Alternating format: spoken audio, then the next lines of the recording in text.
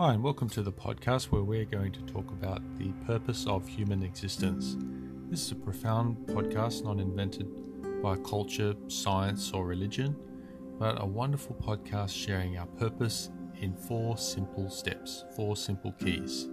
So I hope that you can listen along through and find it really helpful for you, and you can also share this with your family and friends. If you ever want to contact me, you can send me an email through hughwolhap@gmail.com. Also, there is a link in the show notes for a written version of the podcast, or these 4 keys at least, where you can refer to those and pass them also on to your family and friends. So let's get straight into it.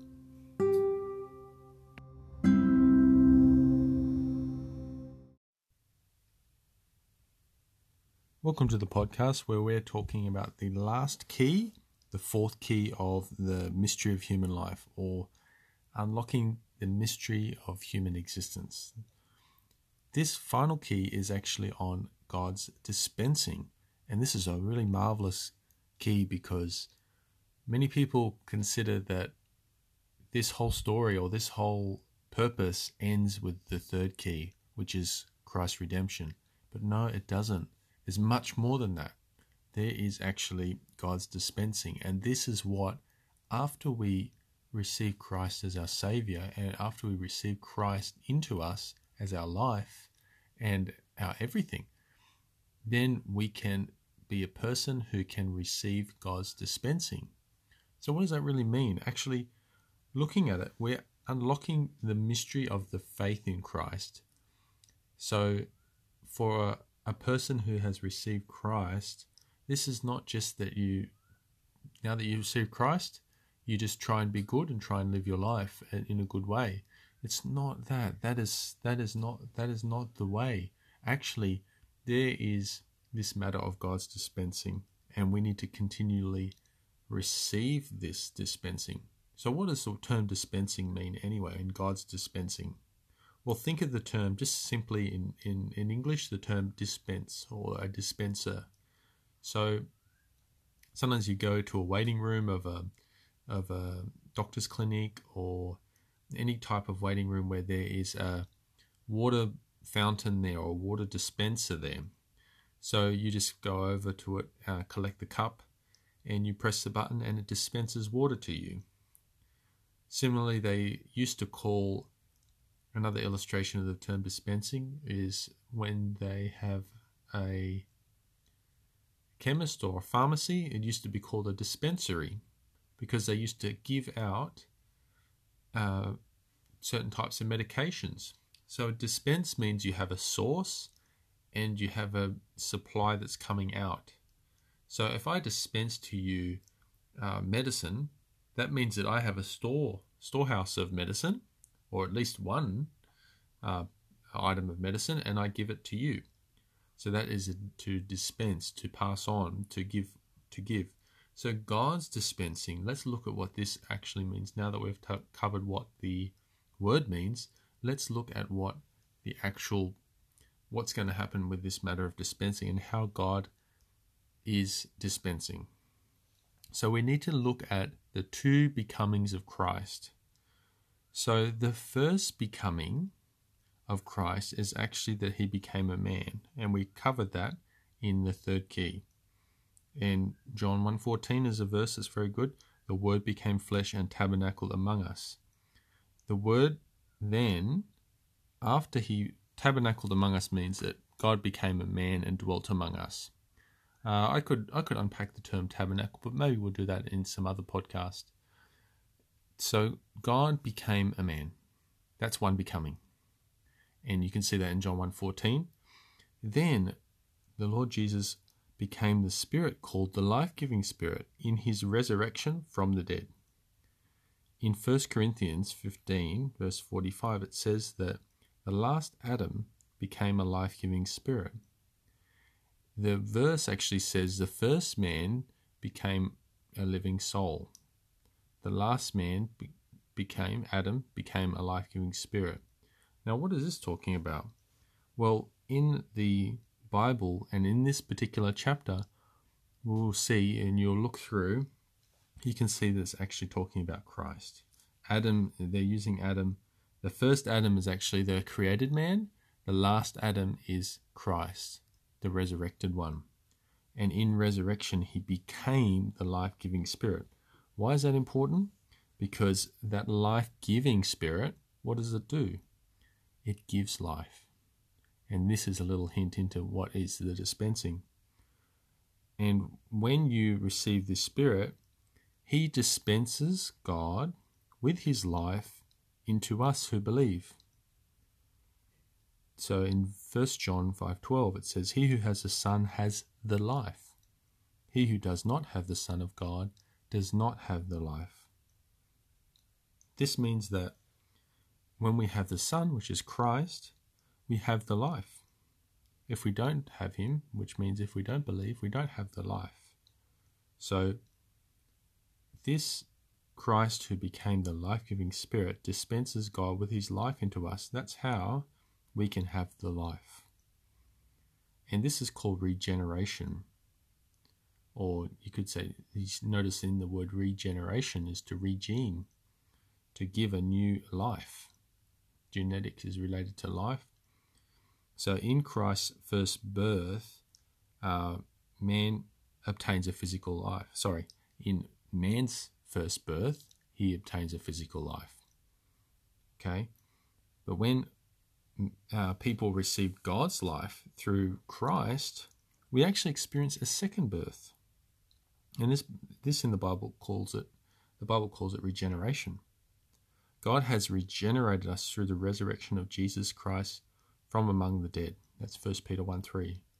God has regenerated us through the resurrection of Jesus Christ from among the dead. And Jesus said that unless a man is born anew, he cannot see the kingdom of God. That's in John 3:3. So to illustrate, let's use some illustration or analogy. A pig can't participate in the sheep's realm or the sheep's kingdom, you could say, and live a sheep's life by learning about how to be a sheep, by trying to improve itself, by trying to regulate itself. It just has to possess a life of a sheep. Otherwise, it's not a sheep.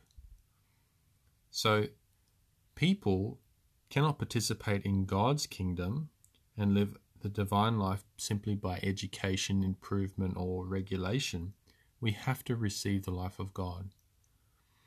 Imagine, give you another example, a dog. I don't know if you've seen in the circus, some circuses, they can get dogs to walk on their hind legs and do special tricks and things like that, and they dress them up as a person or put human clothes on them. As much as that dog tries, as much as you train that dog to act like a human, even if it can do some gestures like a human would, it's still not a human. It doesn't have the life of a human. So Jesus was speaking. He said that you can, unless you are born anew, you cannot see the kingdom of God. There's also a verse in also talking about that you cannot enter into the kingdom of God. The kingdom of God is not just a place, but it's actually a realm of life. So think about the animal kingdom, the plant kingdom. In order to participate in those kingdoms, you need to possess that life. So likewise, for us to participate in God's kingdom, we need to receive God's life. This is not a metaphorical thing. I've been using some analogies to try and explain it, but actually we literally receive God's life into us.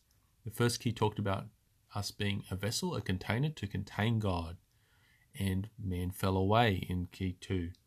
Then through Christ's redemption, we are washed and forgiven of our sins and all of those things that were in us that were blocking God from coming into us.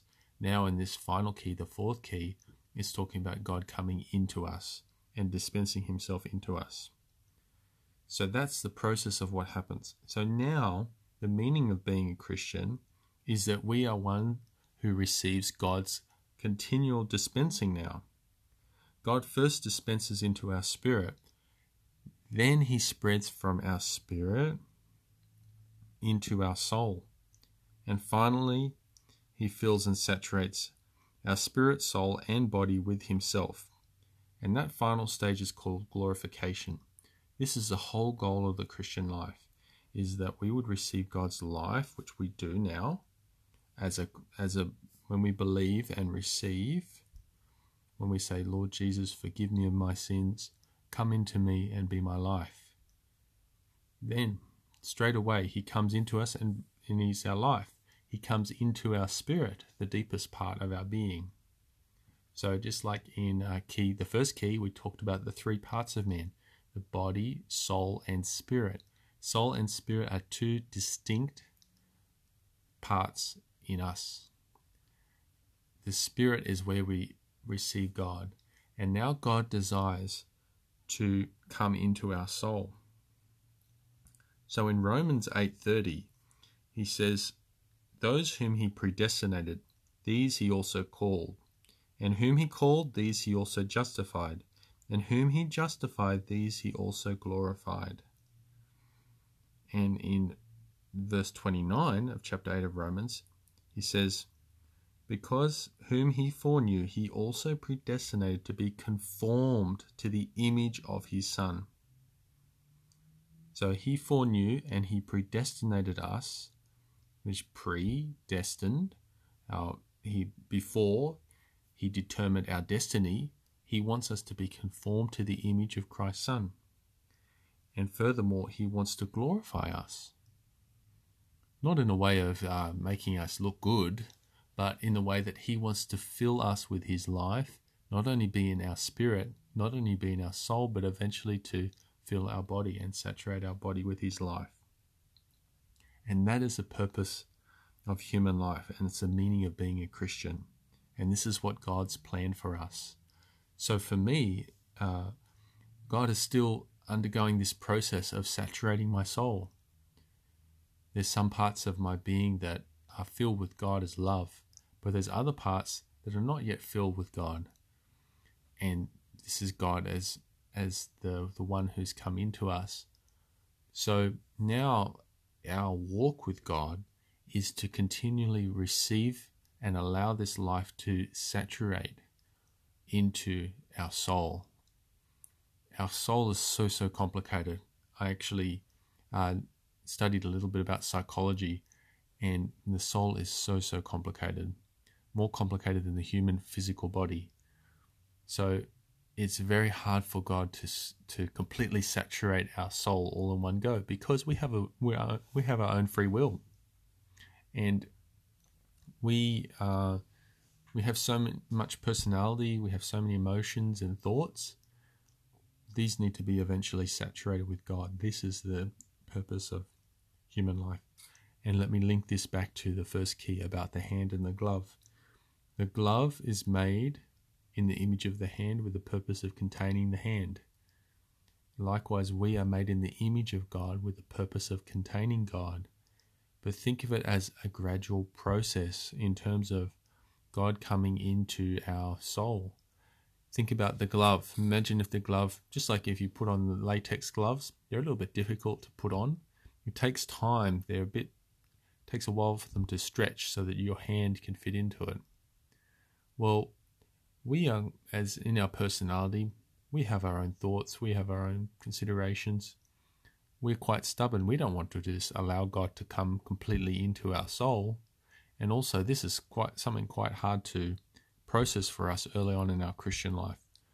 But if we can see this is very helpful, that eventually God wants to have an expression of himself on the earth. That's his goal. That's why he created humanity in the first place.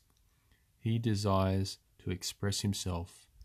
Just as if you put your hand in a glove, when you move your hand, the glove will move. Likewise, what God desires is he wants to fill us and into such a way that when he wants to move, we will move. But he doesn't do it like a ventriloquist, that he just puts his hands inside and then forces us to move and we're just simply dummies or robots. He doesn't do that, because God wants us and wants to allow us to have our own free will and our own choice. And so he will just wait until we accept and allow him to come into that aspect of our soul. So just say, I'm not so loving towards my family members. I can just remain in that state. Or if I want to become loving towards my family members, I can actually open to God this particular aspect of my soul, of my emotion, and allow him to come in and saturate my love with his love. See how we have an aspect of love, a virtue of love, and God's attributes, one of his attributes is love. Our love is very fickle. It doesn't last very long, or it's even non-existent towards some people. But God's love is everlasting. He wants to come in and fill us with himself as love in our soul. So then his attributes are expressed through our human virtues. Isn't that wonderful? This is God's desire, and this is the plan that God has for us. So through Christ now desires to move into our heart, which is our soul, and then express himself through us. So that's my goal, is that God will continually saturate different parts of my soul so that then I can express him. So I think many years ago I wouldn't have desired to record this type of thing and share it with people through the internet. But now I've been filled more with God's love for people, that now I have that desire. It doesn't mean I'm perfect. I still make mistakes and fail, but this is what God desires, that he eventually will fill us and saturate us. And this is the purpose of the Christian life, not just to wait until we die and just hope for the best, but he desires to have an expression on the earth. And if more and more Christians throughout the whole world do this and exercise to be open to God, to allow him to slowly saturate their soul, then there'll be more and more expression of God on the earth. And you imagine, with more and more expression of God on the earth, there'll be such a wonderful environment and pleasant atmosphere to be in. But of course, we have our free will. So we can choose to do our own things, or we can choose to allow God to come in and fill us and saturate us. So then there comes a problem. Because we have a free will, because we get distracted, God can't really accomplish what he wanted to do. But nevertheless, this is what God wants.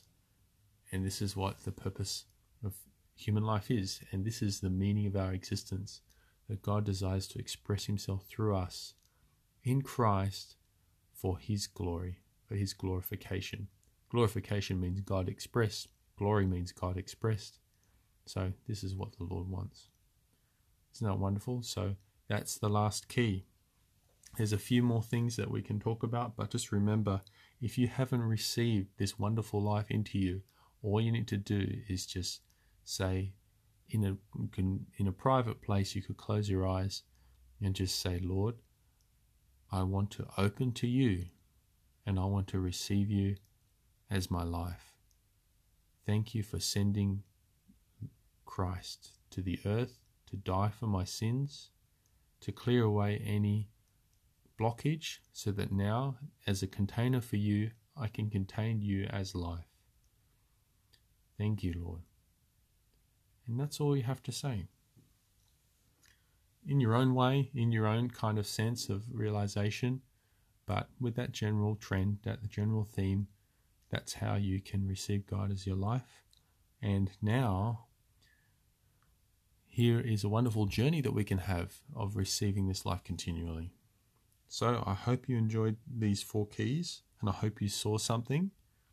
And what I'll probably do for the continual or upcoming podcast is talk about how we can continually receive and the different steps that we need to take and different challenges that we're going to face through our Christian life.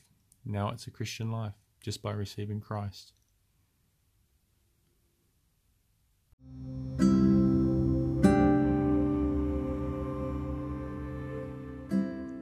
Thanks for listening to the podcast. We hope that you learnt something, were enlightened. And if you want to contact me, you can send me an email, hughwolhap@gmail.com. Also, there's a summary of the 4 keys in a link in the show notes. So you can refer to that if you want a written form that you can share with family, friends, or read it for yourself. So again, thanks for listening, and see you in the next episode.